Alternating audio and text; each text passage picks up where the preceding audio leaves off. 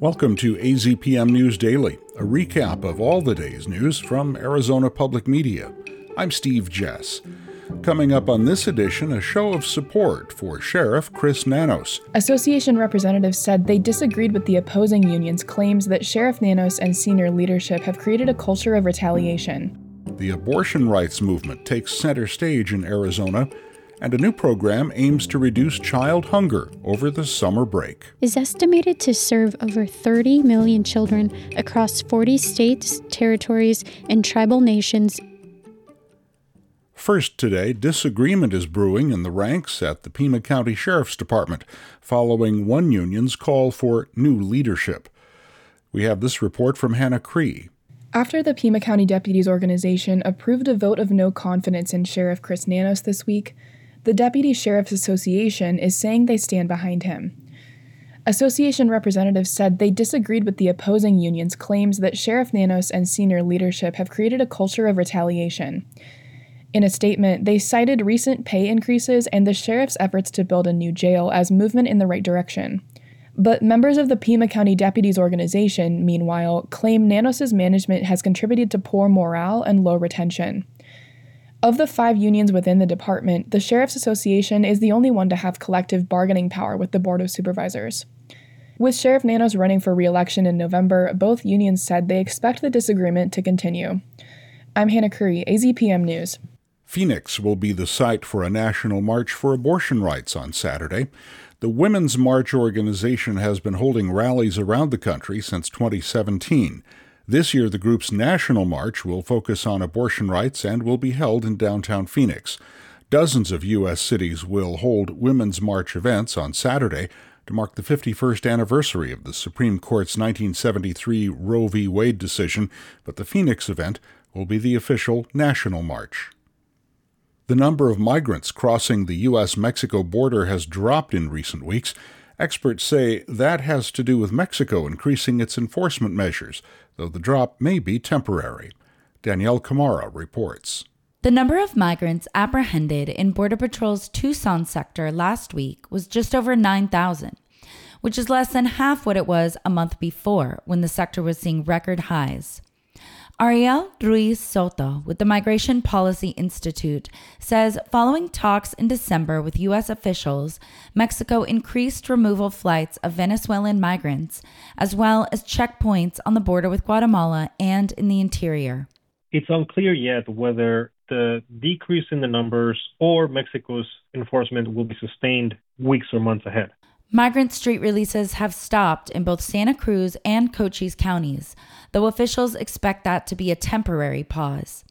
I'm Danielle Camara, AZPM News. Cochise County and the San Carlos Apache Reservation will receive more than $1 million for new electric vehicle chargers. They're being paid for with a $13 million U.S. Department of Transportation grant. Most of that money, $11 million, will be going to the city of Mesa. The money comes from the Charging and Fueling Infrastructure Grant Program created in 2021, which allotted $2.5 billion for electric charging stations and similar technology across the country. Congressman Greg Stanton, who announced the award on January 8th, said it'll have a positive economic and environmental impact. Arizona officials hope to convince the Federal Highway Administration to lighten up with regard to funny safety messages. The agency's new manual puts a wet blanket over the freeway signs that many states use to promote public safety with humor and pop culture references. The Arizona Department of Transportation says the creative traffic safety messages have been well received by Arizonans since 2015, and it's disappointed in the new guidelines discouraging them. In a statement, Governor Katie Hobbs urged the federal government to reconsider and allow the fun and informative phrases to continue on Arizona highway signs. ADOT says it's continuing to analyze the new changes and determine how to implement them. All 50 states have 2 years to do so. The Tucson Unified School District Governing Board has voted to sell the district's historic headquarters on East 10th Street. Duncan Moon has our report on that. The deal has not been finalized, but the board approved moving forward with the sale by a 4-1 vote. The proposed buyer, MDI Development of Delaware, will pay $17.5 million for the property, with a plan to build private housing for U of A students. TUSD plans to buy a larger building, the former University of Arizona Service Annex, just north of downtown, and set up offices there. The Arizona Board of Regents will have to approve the sale of university property to TUSD at its next meeting. TUSD expects to clear approximately $1.3 million in profit from the transition, as opposed to the nearly $7.5 million it would have cost to renovate its old headquarters. I'm Duncan Moon, AZPM News. The city of Phoenix is getting ready to host the Final Four for men's college basketball in April. City officials and corporate sponsors gathered yesterday to preview the proceedings, which run from April 5th through the 8th. A number of public events are planned around the men's NCAA tournament semifinal and final round games in Glendale. This year's Final Four Legacy Project will focus on East Lake Park near the Phoenix downtown. The park's community center will receive a complete makeover, including a new indoor basketball court and athletic facilities. An outdoor mural is also planned to enhance the site. About 600,000 children in Arizona could benefit from the U.S. Department of Agriculture's new food program this summer.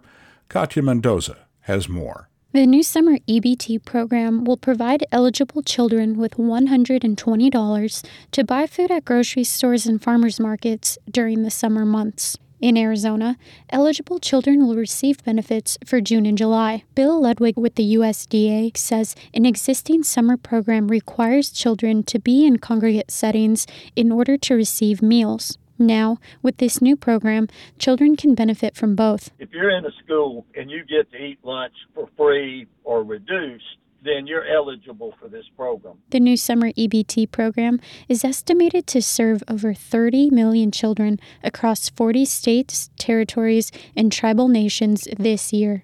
I'm Katya Mendoza, AZPM News. And that'll catch you up on everything we've covered today at Arizona Public Media. Thanks for listening.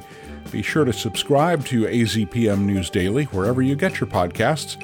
I'm Steve Jess, and we'll be back tomorrow.